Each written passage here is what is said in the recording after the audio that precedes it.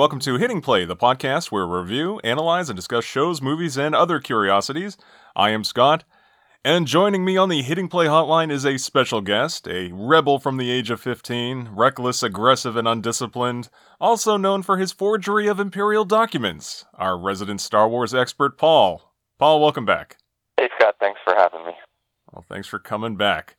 Well, this week, in anticipation of Rogue One, a Star Wars story, we are breaking down the recently released Celebration Reel, really our second glimpse at the next cinematic installment in the Star Wars franchise, as well as the panel that took place in Europe, the Star Wars Celebration, and a little something extra they gave fans there too.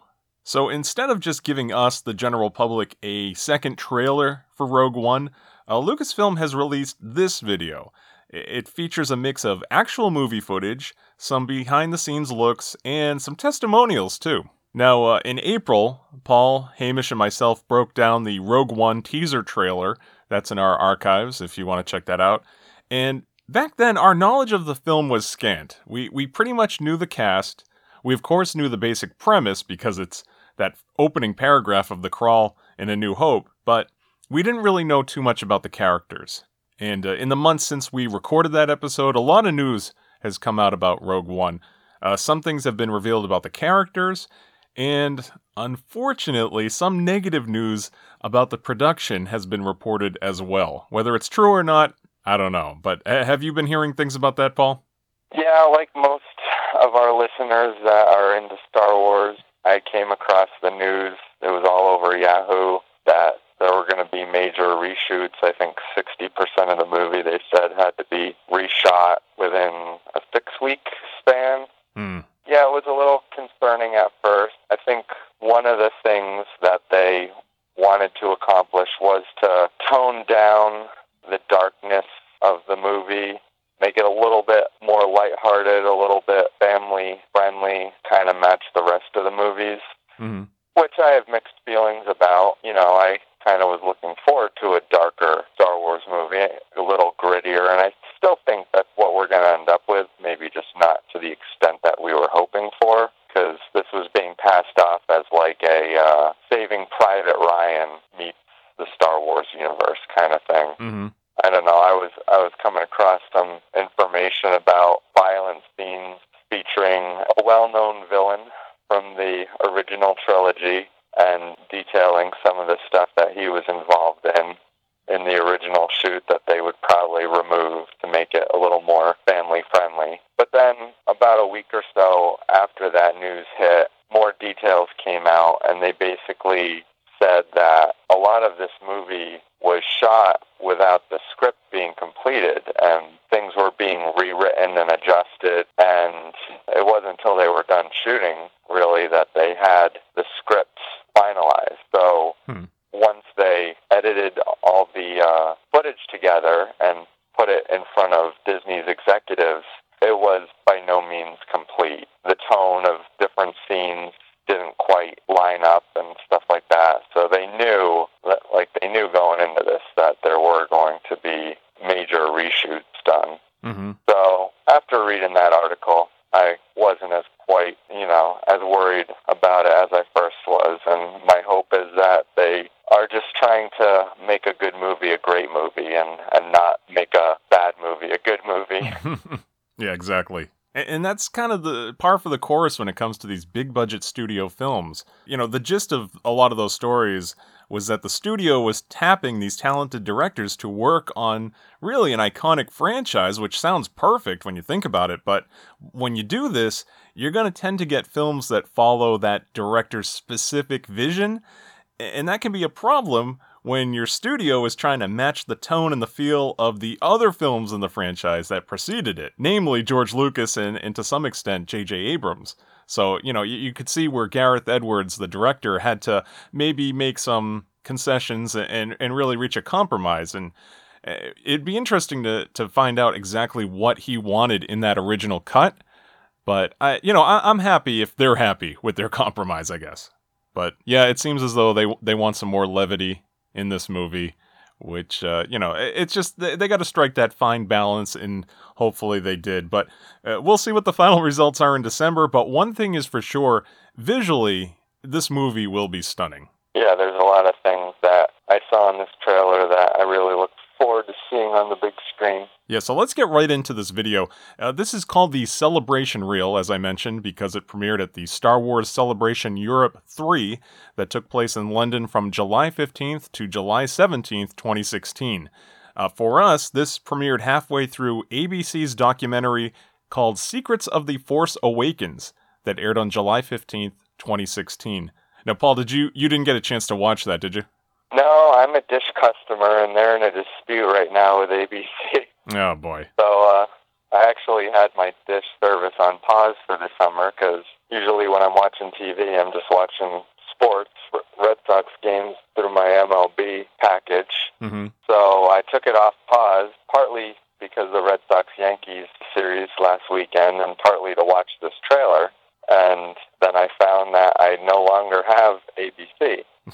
But thankfully, earlier in that day, you had sent me a link to a YouTube video that you got from our friend Hamish in Australia, and that was the same thing that they were showing that night. So we actually got to see it a little bit sooner than most people. Yeah, and that YouTube video is from the Star Wars official YouTube channel. So this isn't like leaked footage. This was released by them, but it was released before this special aired on ABC.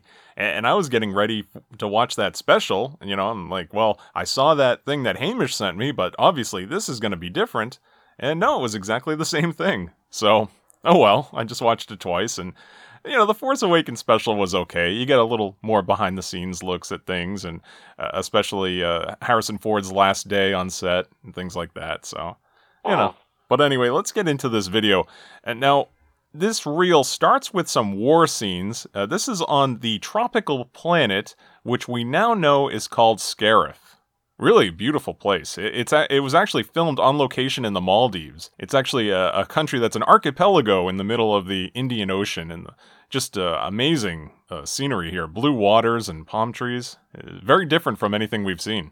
Yeah, like we discussed after the first trailer, I believe, this is the first time we've really seen this kind of environment in Star Wars. It's always been all desert or forest or ice planet. There's the swamp of Dagobah, but this is the first tropical location we've seen in a movie, pretty much. Yeah, it's a vacation planet. There's not much vacationing going on there, it seems. That's true, and supposedly this is the planet from which the Death Star was constructed, so it's of special use, for some reason, to the Empire. Now we also get a look at Riz Ahmed, and we now know that Riz Ahmed is playing a character named Bodhi Rook, and that Bodhi Rook is a former Imperial pilot that had defected to the Rebellion. Now there was some confusion initially because I guess publicity stills were shown for the movie, and Rook was seen in the Imperial outfit, even though they knew that he was going to be with the rebels. So, addressing this at the Celebration panel, Riz Ahmed said, quote, "Bodhi is a pilot, and he works for the Empire to earn a living." And then, reportedly, he turned and looked directly at Kathleen Kennedy and continued, "People work at big organizations. They don't agree with everything they do." So he got a laugh from the crowd, but, it was all in good fun. But he further says that he's kind of questioning things. The city he is from is actually on an occupied planet, and it's the action of the Empire and the stuff he's forced to be involved with on there that kind of makes him question his career counselor. So we might be seeing a turn here similar to the one we saw Finn make in The Force Awakens. Yeah, and that isn't unprecedented. A lot of the Rebel Alliance soldiers, and especially the pilots, they went to the academy, the Imperial Academy, and they learned their skills, and then they defected to the Rebel Alliance. Like Biggs Darklighter, friend from Tatooine, he went to the academy, and then he became a rebel afterward. Han Solo was an Imperial, and we may get to see that in his standalone film, but he was affiliated with the Empire before becoming a smuggler and scoundrel. Now, I also noticed here, we get a scene of a field with evaporator, which are those tower-like antenna-shaped machines that we see present in pretty much every other Star Wars trilogy, and they're used to collect moisture in arid climates. And I thought it was funny because we usually see them sticking out of sand, but here it's in a grassy area. Yeah, I noticed that too. I'm not sure what locations those are, what planets. It's one of the two main ones that we'll talk about in this podcast or not, but vast shot. You see a lot of land and you see like a lone figure standing guard or looking over the scenery.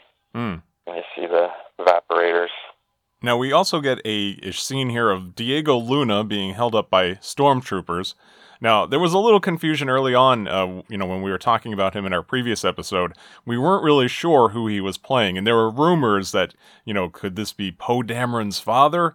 Well, we were all kind of hoping that that wasn't the case, because we're kind of sick of that kind of stuff from the prequel trilogy, and fortunately he is not. He is a character named Cassian Andor, a rebel captain who has also been described as an accomplished rebel intelligence officer with combat field intelligence.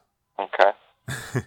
And at the celebration panel, Diego Luna called Cassian Andor a peacekeeper among a group that sees tensions rise quickly and often. And speaking about that team, he said there's friction, there's issues, and it's Cassian who has to keep them all together. Yeah, he strikes me as kind of like the team leader of this motley crew that we see trying to accomplish this task, stealing the plans. Like, they turn to Jyn Erso to kind of lead, sort of, because of her skill set and whatever, but he seems like the one that is keeping things all together and keeping things on the right track and stuff. Yeah, and, this rebel team, they kind of emphasize that they're not really friends. They're just kind of together out of necessity. They have to get these Death Star plans. It's their only hope, to borrow a phrase. And so they're not friends. They come from various backgrounds, and there's going to be tension. So, this is kind of the guy that's trying to keep everybody calm and collected and focus on their mission. Right. And just a side point here, at the celebration panel, his fellow cast and crewmates often referred to him as both a legend and a genius. So high praise for Diego Luna. I look forward to seeing his character here. Now, also in the celebration reel, we see Donnie Yen standing stoically as raging fires burn behind him. And we now know that he is playing a character named Chirrut Imwe. Previously, we had already known that he is blind, and despite this, he is a gifted fighter. We saw a little bit of that fighting in the first teaser, and people have questioned whether or not he is a Force-sensitive character, and it's kind of murky, but it's come out that he doesn't have Force powers per se. However, he is a firm believer in the Force. He believes that, like the Jedi do, that all beings are connected through it, but he is skilled through his training, and he has a certain reverence or fascination when it comes to the Force. Yeah, there have been characters, maybe not in the movies, but in the expanded universe, that are Force attuned or Force sensitive. In Force Awakens, we met Maz Kanata, and she's not a Jedi, but she seems to understand the Force pretty well. So I don't have any doubt that the Force comes into play a little bit with his skills in fighting with being blind. Mm-hmm. And it's interesting because I'm pretty sure all the times we see him, it's on that other planet, the desert planet. And when you link that together with what we've learned about what that planet is, it's interesting to see if he's there for a reason. Yeah, so, let's get right into that. We now know that planet is called Jedha, Jedha. Mm-hmm. And really, it serves as a kind of a tribute to the Jedi. And, it's a place that Gareth Edwards has described that all the Jedi have to visit once in their life. I came across information where they said it's a place where people pay homage to the Jedi. It's not necessarily a place where they can, go to train to become one or anything, but it's just somewhere that, like you said, it's a tribute to them. It's a place where people go to maybe learn about the Force or whatnot. So it's interesting that every time we've seen his character, well, almost every time, there are a couple shots of him on that tropical planet, but a lot of the fight scenes and stuff are on that desert planet that we believe is Jedha. Yeah. So I wonder if maybe that's where they find him and recruit him to to join in this mission. Yeah, it's been said that it's now occupied by the Empire, and that kind of draws him out and basically, to this team of rebels. And we've definitely seen Jyn and Cassian on this planet, so this, like you said, this might be the point in which he joins up or, brings him into our story. Now, we also, in the celebration reel, now see Felicity Jones in dark clothing inside of the unlit halls of a ship or a base. This is possibly tied to that final scene of the first teaser trailer, where we see her character Jyn Erso in the black Imperial uniform. And, that first teaser trailer, it pretty much gave us our basic info already about Jyn Erso. We know that she grew up as the space version of a juvenile delinquent, and that she's commissioned by Mon Mothma and the Rebel Alliance for this dangerous Death Star mission. At the celebration panel, Felicity Jones said, "Jyn Erso is a role model. She has incredible courage, is fiercely independent and defiant. She's someone who can be tough when she needs to be, but there's a huge humanity to her. She's someone who turns out to be someone who can lead. She's an absolute leader." Now, just as there were the rumors that, could, the Cassian Andor character be Poe Dameron's father, there were also rumors right after that first teaser trailer came out that maybe Jyn Erso is Rey's mother. And addressing this, Felicity Jones said, "In the words of Daisy Ridley, just because they have the same hair color doesn't mean that they're related." Yes, and I'm grateful for that. That's a relief, yes. We don't need any more of those, Darth Vader built C-3PO type moments. No. I mean, obviously, this galaxy has been made small for us as viewers, but it doesn't need to be that small. And R2-D2 used to be in service of Luke and Leia's mother on Naboo. Yeah, we don't need to get into that. So we next get some scenes of Rogue One director Gareth Edwards on set, saying that this is like a fantasy you always have as a kid, and that everywhere is an amazing shot with amazing characters. And so, with Gareth Edwards, we've been hearing a lot about him being a big Star Wars fan for his entire life, so you can see just why, even despite the reported maybe disagreements here and there, I mean, this has got to be a dream come true for the guy. Yeah, I believe in one point in the trailer he said that this movie is like right up against touching his favorite movie of all time, which would be A New Hope. Yeah, that's it's almost a scary thought, too.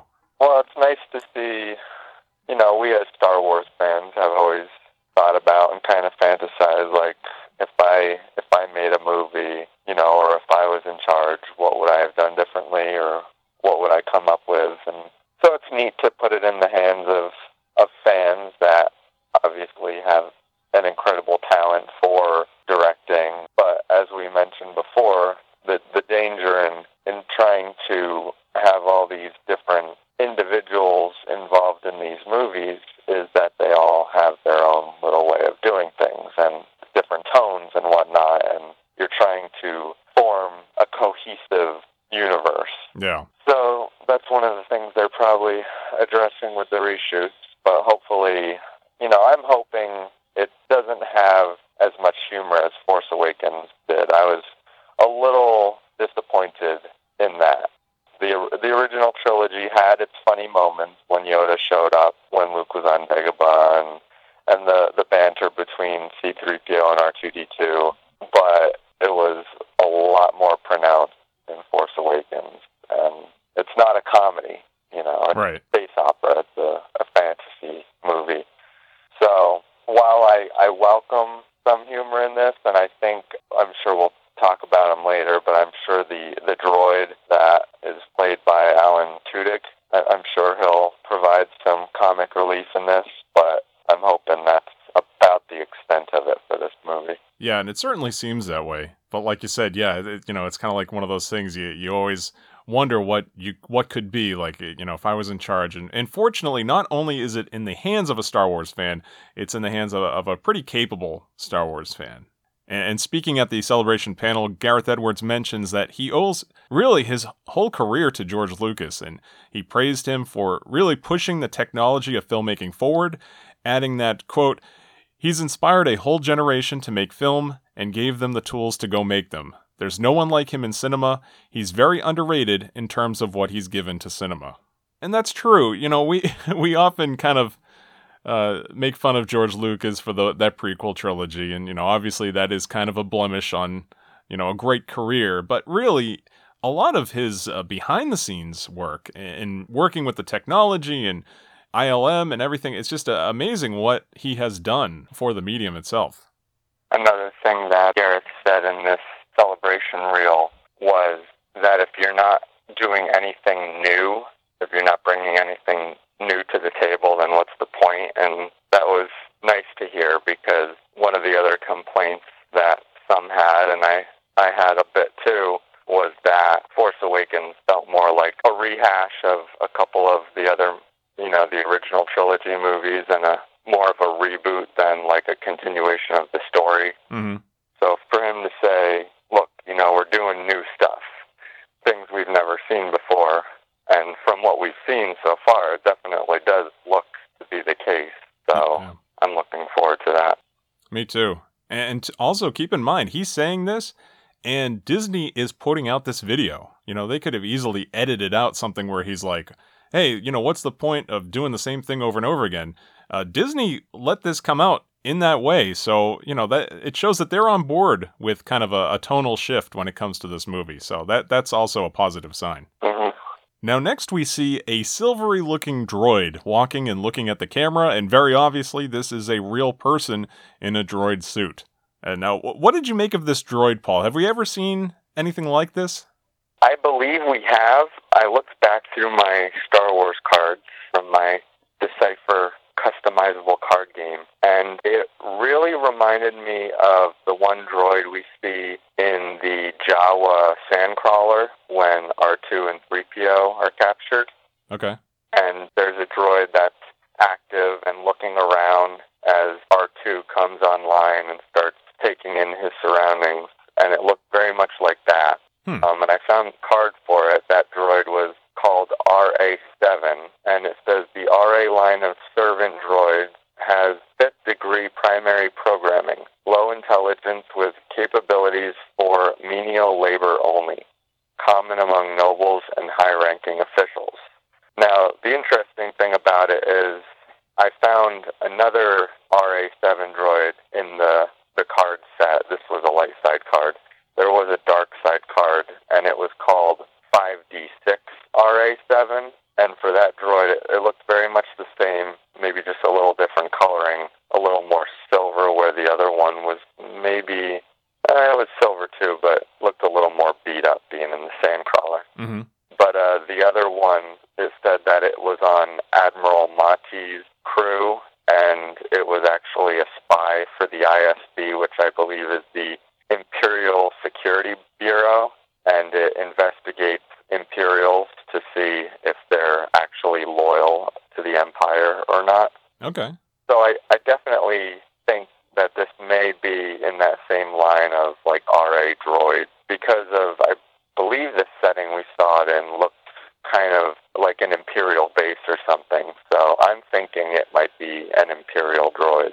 Yeah, definitely. And with what you've just read there from the description in the card, you can definitely see it being in the crew of some sort of Imperial official or something. So, yeah, quite plausible. And, you know, gives us another hint that a lot of practical effects are being used. These aren't these little CGI guys running around. No, thank goodness. And speaking of which, we next see the crew, including Gareth Edwards, attending to a Mon Calamari character.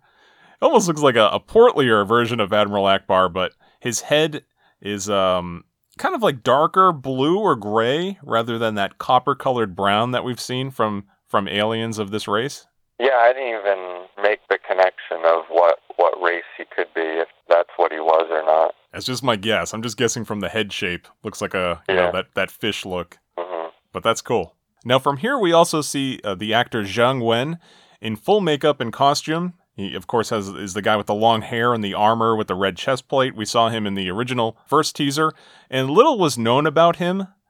We saw that he was fighting on the Rebel Alliance's side, firing a gun, and in our previous episode about Rogue One, Hamish brought out that he had heard that he'll be the weapons expert of the team, but we now know that he is a character named Baze Malbus. He is a former freelance assassin whose homeworld has been occupied by Imperial forces. And his main weapon is a heavy repeater cannon, and he is skilled at firing it. So that's, pretty much true, that he'll be a guy with a lot of weapons know-how. Gotta have one of those on your team. I guess. Now, we also have learned that Baze Malbus is good friends with Chirrut Imwe, despite the fact that they have very different personalities. Baze has been described as having a bravado that's in stark contrast to Chirrut Imwe's monk-like demeanor and what's been described as a spiritual centeredness. It's also been reported that Baze will serve kind of as a foil for Chirrut Imwe, so this might be another place where we could expect some humorous moments, here and there. Not that, one's gonna drop banana peels for the other to fall on every 5 seconds, but, there might be some funny moments where the two have different personalities, but are good friends. Yeah. Now, at the celebration panel, Zhang Wen isn't fluent in English, and he reportedly kept describing his character by saying, he has a gun. He has a huge gun. Now, another thing about him is that he accidentally let a huge spoiler slip about the movie. And don't worry, we're not going to mention it. We're not going to reveal that here, but it's out there, and you can find it online if you want. But, it was an accident. They kind of said, okay, don't say any more. And we're not going to talk about it. Because why get your plot from podcasts and stuff you read online, rather than watch it in the movie? Yeah, I want to learn all this stuff in 5 months. Exactly. In the theater. So next in the celebration reel, we see a familiar face, Warwick Davis. And he says, quote, "It's about the humanity of it, which just makes the thing so real." Now we know that Warwick Davis is playing a creature named Bistan. He previously, of course, played Wicket the Ewok in Return of the Jedi. Yeah, I'm not sure, but I know he appeared in Phantom Menace. He also appeared with no mask on or anything. I think he was amongst the individuals taking in the pod race with Jabba. Oh, that's right. You're right, yeah. I'm not sure about episodes 2 or 3, but I do know he was involved also in The Force Awakens. Yeah, so he's definitely somebody that's, a veteran of these movies, so it's great, again, to see him here. Yeah, he plays one of Anakin's friends. He's one of Greedo's race of aliens. I can't remember what his name is, though. I think he was just a teenager when he got the part to play Wicket. That was his first acting role, I believe. Yeah, a great long career, and especially when it comes to these Star Wars movies. And now we see a furry creature later on manning a gun turret. Is that Bistan? I'm not sure. I feel like I did come across the name of that creature, and that kind of rings a bell, but I'm not 100% sure. But I think the one review or whatever I was watching that mentioned that character, they called him a rocket raccoon of sorts.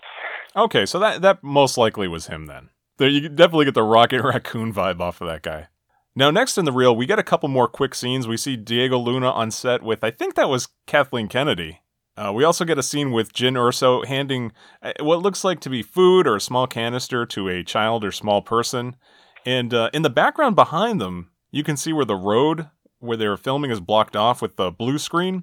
And you can see like the signs of some sort of business peeking off to the side. So this is a real city street. These are real sets. Mm-hmm. And that's nice to see. And I had read about that too, where a lot of the sets were 360 degrees. So they're fully immersive. And as Gareth Edwards mentions earlier in this celebration reel, anywhere you film from is just an amazing shot. We next get a moment where there's a call for action on an explosion. And this is a real explosion. Just like, we saw in Force Awakens when they were releasing some behind-the-scenes stuff. Fortunately, once again, as I mentioned, practical effects, they're being emphasized here. And we also see those vehicles with the stormtroopers rolling across the set. We saw those in the teaser. So, they could so easily try to replicate this on the computer for a cheaper cost, but they are really going all out with the practical effects here. And it'll really translate on the screen, I think. Yeah, we tend to think that way. I know I used to as well. It's cheaper to just, design all this on a computer and stuff. But when you factor in all the man hours it takes to create some of this stuff and then change it for each shot or whatever, it actually might work out to be cheaper just to make something that looks that way, that actually can move and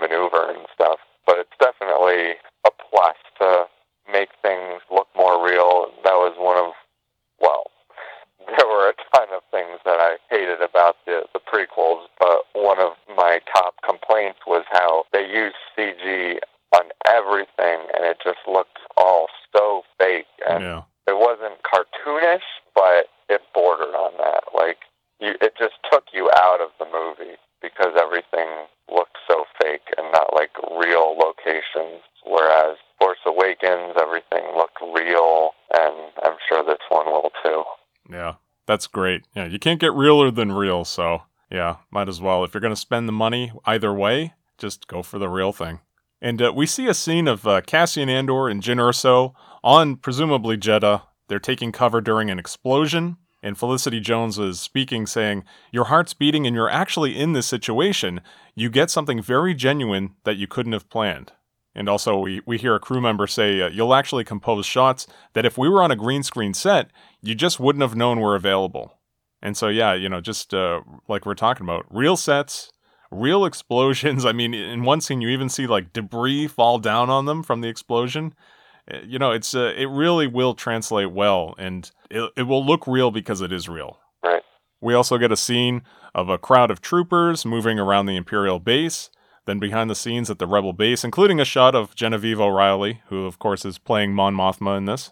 Oh, and that scene that we saw in the trailer, the first teaser trailer, where all the troopers are running in that Imperial base. We see the long corridors, the gray hallways. Mm-hmm. I mean, that is a real set too. That's actually shot in the London Underground at a subway station. And the art department kind of took some liberties with, redesigning some things, but that's why it looks so amazing and so real, where they're running down this long corridor. That's not a green screen tunnel.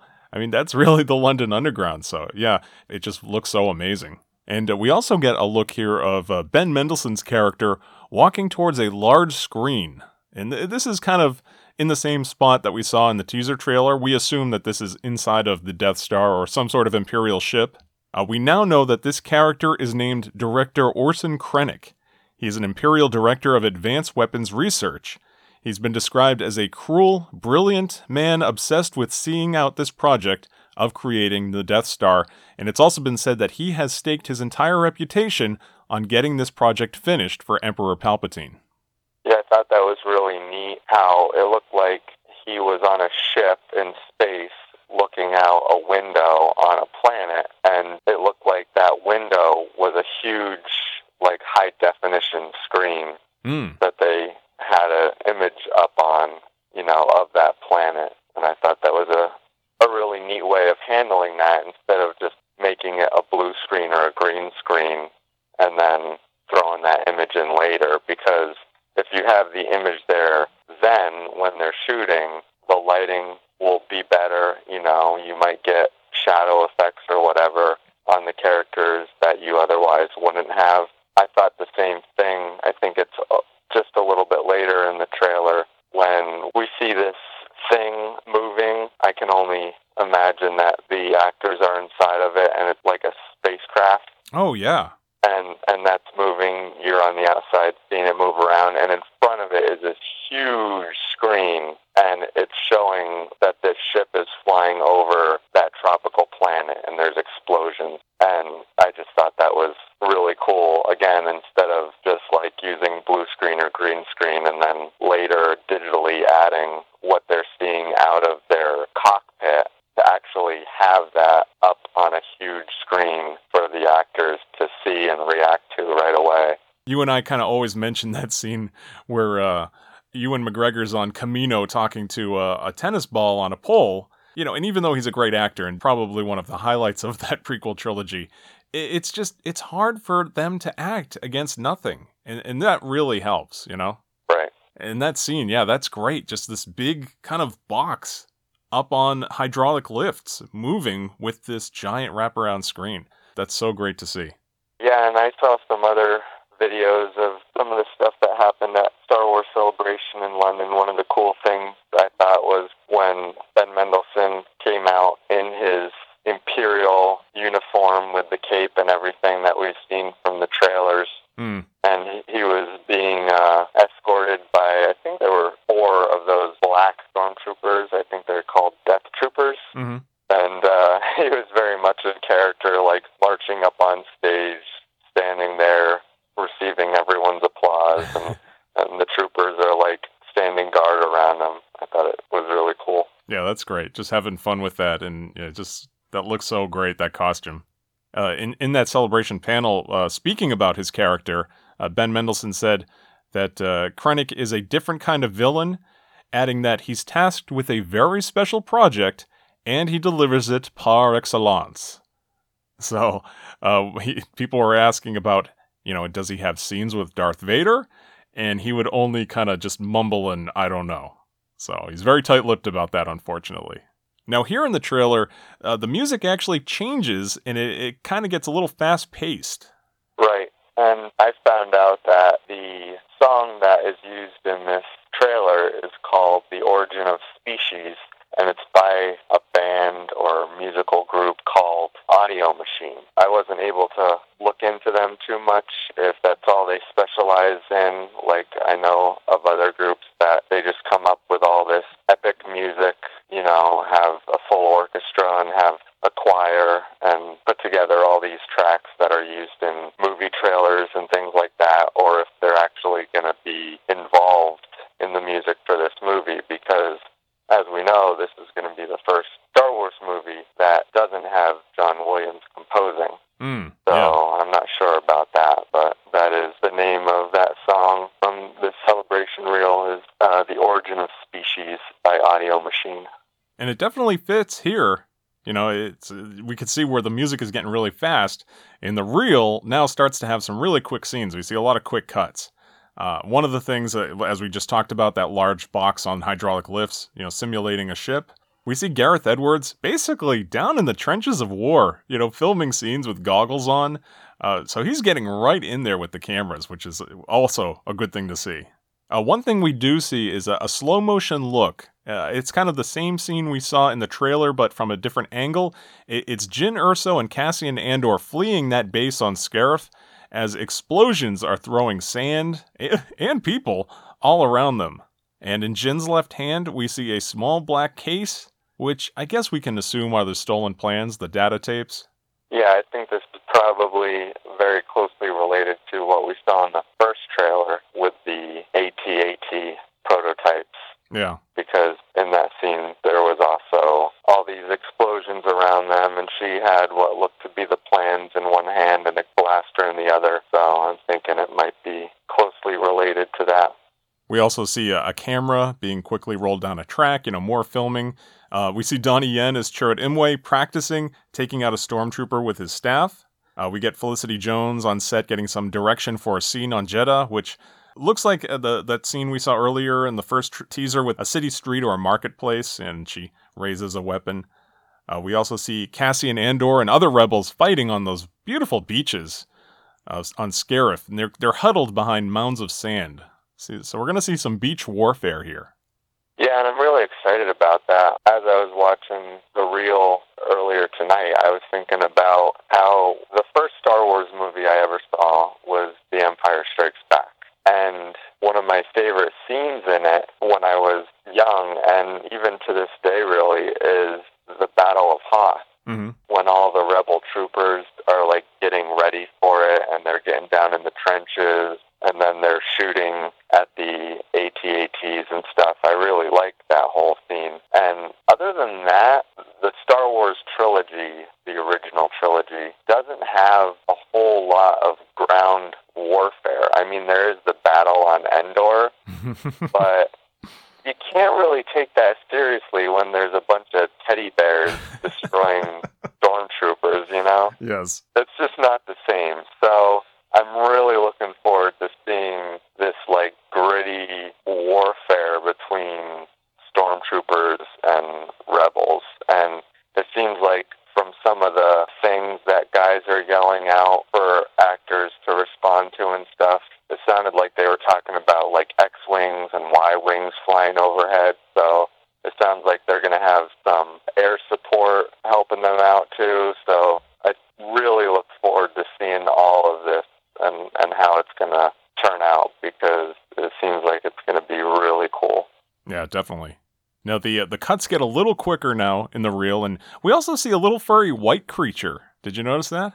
Yeah, is that the one with the metal mask over his mouth? I think so. It almost looks like a little wampa.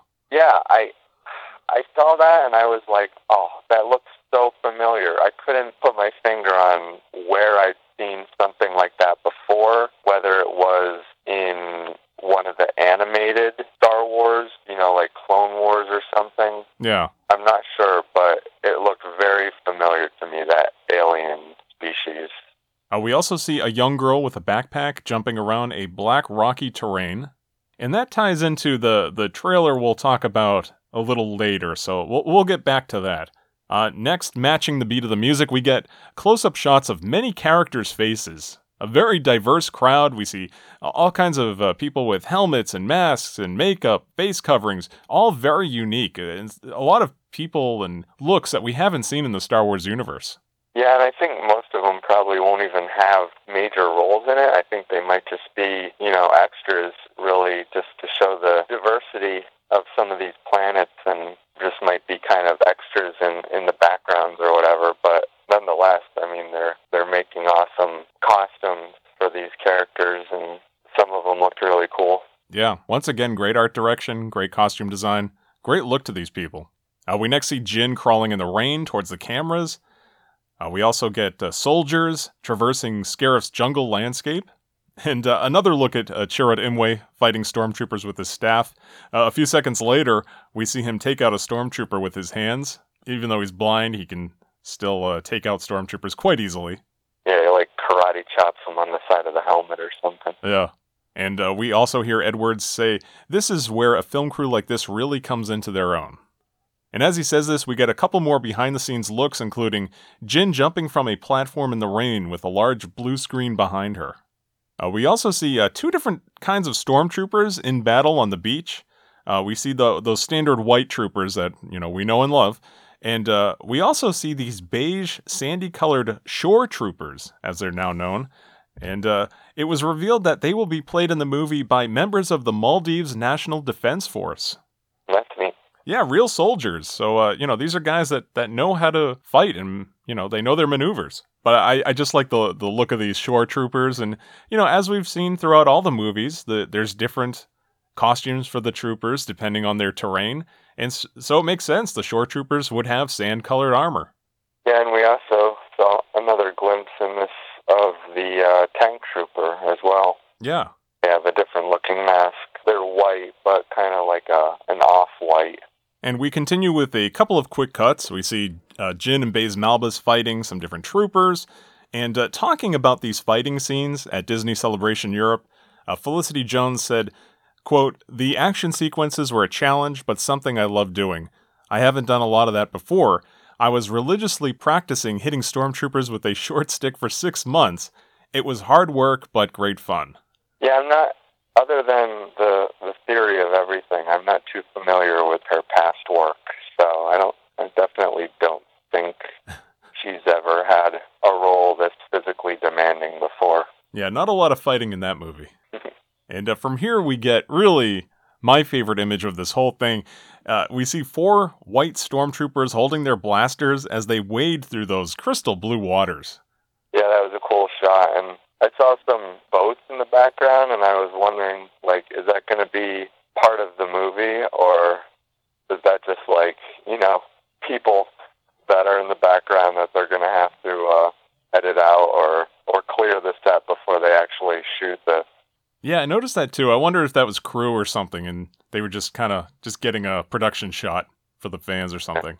And Gareth Edwards continues here saying that, that kid when you were 4 years old grew up with Star Wars figures. It's a bit like being that kid again.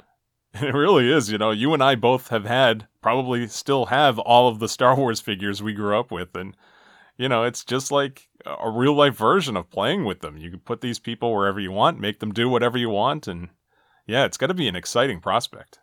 And so we next get a scene on a flying ship where Edwards is directing a small furry creature that's laughing as he mans a gun turret. And, as we talked about earlier, we can presume this is Bistan, played by Warwick Davis. Mm-hmm. What'd you think of this character? I thought he looked pretty cool. You have to assume he's on the rebel side because the Empire does not care for alien races. They're all humanoids, that work for the Empire. Yeah.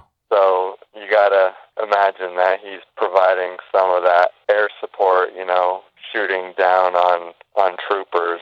And and it looked pretty neat. Yeah, and it's amazing that this character's all practical, but he really looks like he could be CGI, and just the face moves and emotes so well. Very impressive. Mm-hmm. Now from here we get more real explosions in front of a blue screen, and then a very, very quick look at Alan Tudyk in what looks to be some sort of bodysuit for, I'm guessing, either the motion capture process or camera tests. And now, just speaking about him, we know that Alan Tudyk is playing a droid named K2SO. He's an Imperial Enforcer droid that was reprogrammed by Cassian Andor to assist the rebels. And that celebration, when Alan was there and talking about his character, I believe they actually showed a little clip of his character along with Cassian and Jyn. Mm-hmm. And I don't know if they actually were letting people hear the audio of it or they just had it up on screen muted. But you saw Jyn hand the droid her pack to carry for her, and he just kind of drops it. So that's why I said I think he might provide some of the comic relief in this movie. Yeah, definitely. And Alan Tudyk is a great actor and very humorous, so yeah, you could definitely see where he would be perfect for this. At the celebration panel, he was talking about his character's relationship with Cassian Andor. He said, quote, "I like Cassian very much. He's my father in a lot of ways. Because K2SO was formerly with the Empire, and then Cassian reprogrammed him. Who was he when he was with the Empire? The other K2s in the movie who are still with the Empire are all very rigid. Cassian freed him into his own being in person. He loves Cassian. He's pretty casual." And also talking about the comic relief aspect of the character, he said, quote, "There's always some comic relief in these movies. C-3PO has that. They say that he and R2-D2 are like Laurel and Hardy. The droids have a history of being funny." So yeah, most likely he will provide some comic relief, but hopefully not too much where he's just this crazy slapstick character. Right. We also get another look at director Orson Krennic, ruining his clean white suit, walking through the water on Scarif. Kind of that shot we saw in the teaser, but from another angle. We also get a look at those black armored death troopers that we also first saw in the first teaser, and now we know that they are not just a special class of trooper, but even more specifically, they are Krennic's personal squad of soldiers. So these guys are going to be like his bodyguards, pretty much. Mm-hmm. We see more of the rebel team fighting on Jedha, then a hand, maybe Gareth Edwards' hand, we don't know, pressing a button which detonates a huge explosion on the Maldives set. We also see more character action, including an X-Wing pilot in blue. Did you notice that? I did. Now, is that something we've seen before? Yeah, usually their jumpsuits are orange. So maybe this is a special class of pilot or something? We'll have to see. Yeah, there was a different look to them. And we also see some more Rebel and Imperial hand-to-hand combat, and then the reel cuts to black here. The music fades out, and we cut to Jyn Erso standing aboard a ship with the large door of the ship behind her open. And facing the camera, she addresses the rebel, saying dryly with a half smile, "May the Force be with us." So from here, the reel cuts to the title, Rogue One, a Star Wars story, accompanied with, you can hear that slower version of the song from the ending scene of A New Hope. I believe that's called The Throne Room. Mm-hmm. So yeah, again, nice nod to the original trilogy and the beautiful work of John Williams. We've been hearing that a lot in these pieces that Disney has been releasing. A couple of the scenes, I was trying to go almost frame by frame toward the end of that reel when they were showing stuff really fast. Yeah. And in one scene, you see, it looks like two Imperial officers fighting with two stormtroopers. And you see one, I say Imperial officer because you got the black uniform, black cap on, and you see him throwing a stormtrooper up against a wall or pushing them up against a wall. It almost looked, when there was that part earlier in the reel where they were showing all those faces of the different characters, and most of them were just masked. One of the characters they showed was a man in an Imperial outfit with a black cap on and a mustache. Mm-hmm. And it really looked like that was the character that was fighting with the stormtrooper. And then you see another clip of what looks to be the same fight going on, and you can see the other character better that's also fighting with a stormtrooper. And that one looked like it could be Jyn Erso when she's dressed up like an Imperial, like we see her at the end of the first trailer. Mm-hmm. Because it looks like she has like a baton or something sticking out from her back. And when you see this fight happening, I saw that, but she was like wearing a helmet at the time. So I don't know if she's disguised to be a TIE fighter pilot or what, because it looked like that kind of helmet and an outfit kind of. But I'm wondering if, she and another character disguise themselves as Imperials to infiltrate the base, and they're fighting some stormtroopers in there, and that's what that was a scene from. Interesting. Yeah, because we always think of this as kind of like an undercover mission, but yeah, maybe they have some people on the inside working for them as well. Now that ends the celebration reel, but there are some elements that are notably absent from this reel or are not featured prominently. One thing that we didn't really get a look at was the character played by Academy Award winner Forrest Whitaker. I think you mentioned we may have seen a split second of him? Yeah, I think I saw a side view of him in a shot with Jyn Erso, and she's like looking up at him, and that's located right around the time where they have that shot of the white stormtroopers wading through that crystal blue water. Okay. Well, we really didn't know much about this character, but recently the word has come out that Forrest Whitaker is playing a character named Saw Gerrera. He is actually a character from the Clone Wars series. That was also mentioned in a few other places. I guess they mention him on Star Wars Rebels and in the book Star Wars Bloodlines. And this is the Saw Gerrera bio as it appears on StarWars.com. It says, quote, Saw Gerrera was a loyal follower of King Ramses Dendup, the benevolent monarch of Onderon, who attempted to keep his world apart from the tensions of the Clone Wars. Saw believed firmly in independence and did not want to see his planet thrust into galactic warfare. But Dendup was ousted by King Sanjay Rash, who committed the world to the separatist cause. Saw was one of the fervent young loyalists who refused to acknowledge Rash's rule and openly rebelled against the crown. He and his sister Stila were cast out of the walled city of Aziz and forced to live in ruins amid the jungles of Onderon, but formed a rebellion. End quote. So, this is interesting that we're seeing a character from that Clone Wars cartoon. It's canon, so why not? Yeah, it's nice that they're trying to tie everything together like that. I just don't want them to take things too far and, as we discussed before, big leaps and bounds in order to tie the universe all together. But it does make sense that characters in one series might make an appearance in another one if the chronology is right. Yeah. And I don't mind this, especially a side character, somebody that appeared in maybe a small arc on the series, and they bring him in just enough to let you know that this is all kind of connected. Kind of like how in Force Awakens, they didn't hit us over the head with it. We just got those banners that flew on Maz Kanata's castle, which linked that film to The Phantom Menace and other symbols that we saw connecting towards groups in Star Wars Rebels and the Clone Wars cartoon. So, yeah, really nicely done, I would say. And this is a great character. Talking about Saw Gerrera at the Celebration panel, Forrest Whitaker gives us a little more insight. He says, he has a duality about him. He's a freedom fighter, but he's made the decision to stop the Empire. He will do that by any means possible. As a result, a lot of the other rebel fighters think he's too extreme. He's impassioned and war-torn. He's beat down by war, but continues to go forward. So you can see why he's probably one of the few characters from, way back around the time of the prequels to be around at this point. Very, very tough. And, we weren't sure if he's going to mentor Jyn or what his role exactly is, but, he's much like Jyn, as if you watch that Clone Wars series, he's somebody that has rebelled his entire life. So an interesting parallel between those two characters. Right. Now, another person we didn't see was the character played by Mads Mikkelsen. We now know that he is playing Galen Erso, who is Jyn's father. And really not much is being said about his role, other than what Mikkelsen himself said at the panel. He said, quote, he's a person of interest. He's a scientist who has invented something so beautiful and fantastic that it'll change the world. So kind of cryptic and interesting. What do you make of that, Paul?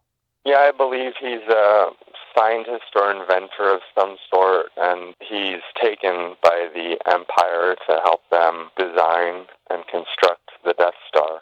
Yeah, and we kind of heard rumors of that's he's probably going to be Jin's father and he's going to be working for the Empire, but we didn't really quite get the whole premise that he would be somebody that maybe made something good that would be exploited for evil, and he would be kind of taken by the Empire. So we really don't know where he stands, good or evil, at this point. But, you wonder what he created and if it has anything to do with that Bacta-tank scene. Do you remember that in the first teaser? We really didn't get any more clarity on that. Yeah, I mean, the main strength of the Death Star is obviously the planet-destroying laser on it. So my mind immediately went to that he had a hand in creating that. Then the question is, well, how could that be used for a beautiful purpose, That they could then twist it and be like, wait a second, this could destroy a planet. So maybe he was going to sync it up with Pink Floyd at the planetarium. Yeah. Very interesting. Now, there's another character that's in Rogue One that's not in the first teaser nor the celebration reel, but he appears at the end of the second teaser. So let's get right into that. Now, the fans present for the Star Wars Celebration in London were fortunate enough to also see a new teaser trailer for Rogue One after this celebration reel. Now, only the fans present were supposed to see it, but some people did sneak video and uploaded it to various social media platforms. Now, Paul and I were fortunate enough to catch a glimpse of it while it was up, and while it was very blurry, and we noticed that it was cut with a lot of scenes from the first teaser, so it didn't give us too much, but it did give us a couple of new big things. Like the one we saw first, the person was obviously trying to hide their camera because, their arm was covering half the screen for the first part of the trailer. It never really focused on the screen, but the other two I just saw tonight could see the whole screen in the entirety of the trailer. One was much further back away from the screen, and one was pretty close. Yeah. So those were a lot better. They're all still blurry. You can hear the voiceovers well. Jyn Erso is doing all the speaking in the trailers, but there are, like you said, a couple notable scenes in them. Yeah, one new thing that we see in the beginning of this trailer is Jyn Erso is addressing the team saying, with each passing second, we grow weaker while they grow stronger. So just emphasizing the dangerousness of this mission and the odds that are really stacked against them. Yeah, and I believe the very first scene of this trailer was, again, that little girl running. Yeah, let's get into that scene. So what have you heard about that? Well, like we mentioned in the celebration reel, there was this really quick clip of a girl jumping from a rock or something, and then in this we see a girl running, and then right afterward we see Felicity Jones as Jyn Erso running. So I really think that this is a young Jyn Erso, and I believe when you see the girl running, they said that it was hard to see on the blurry trailer, but they say that an Imperial ship flies overhead. So I really think this may be when they take her father. Ah, okay.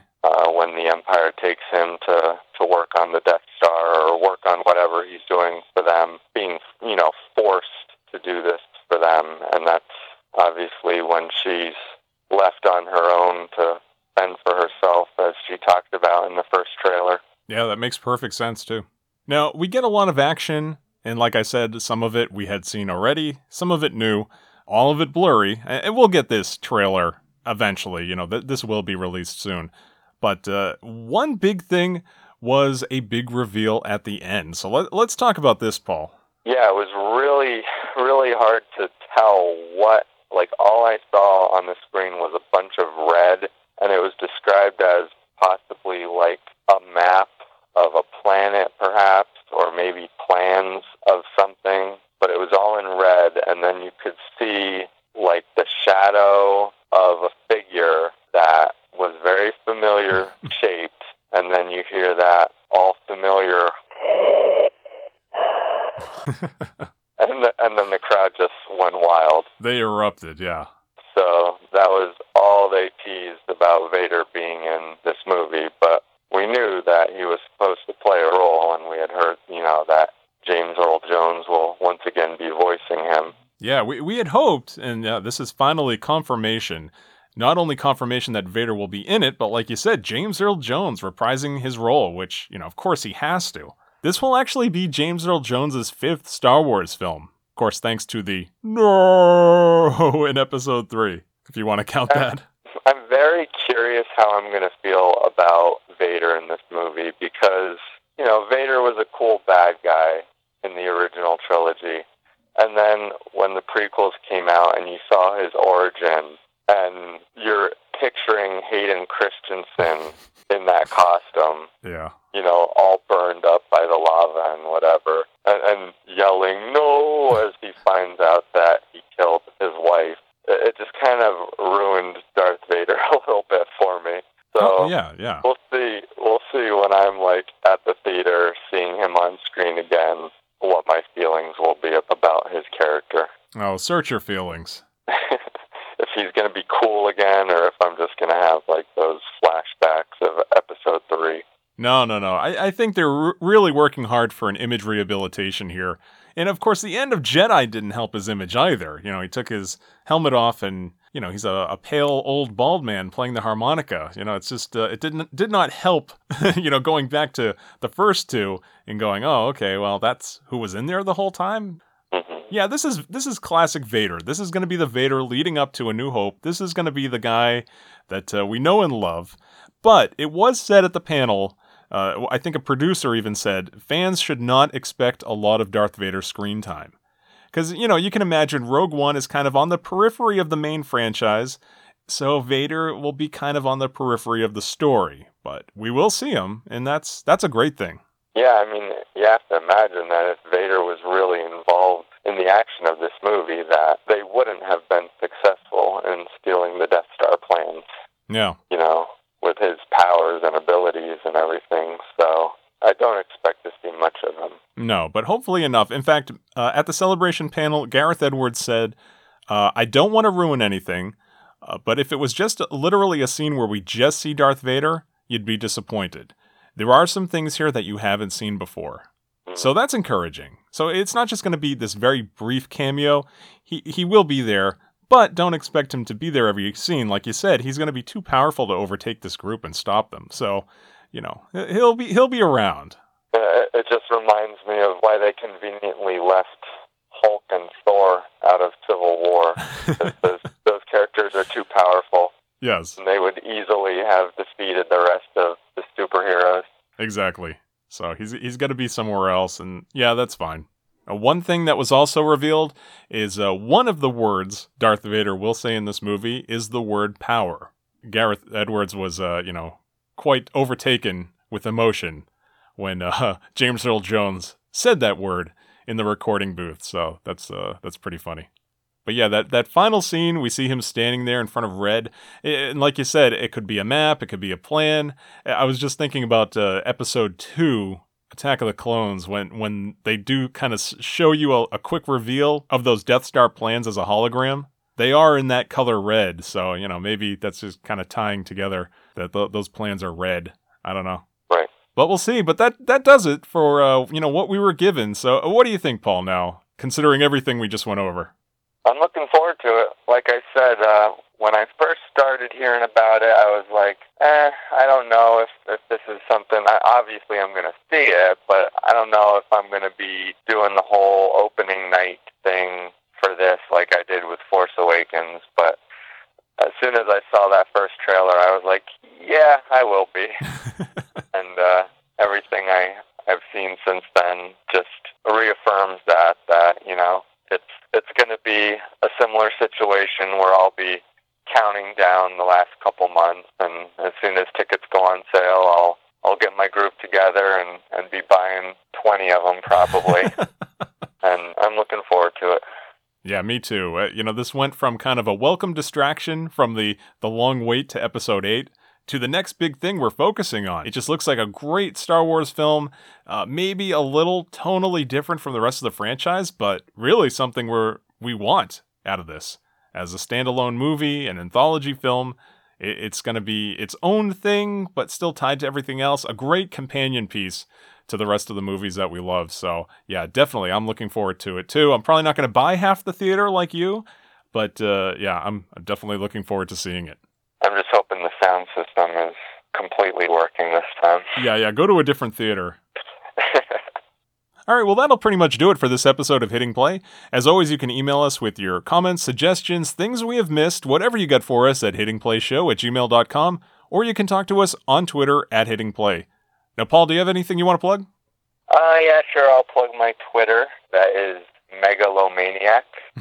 That's Mega, M-E-G-A, Lomain, as in the Chinese food, and I-A-C at the end.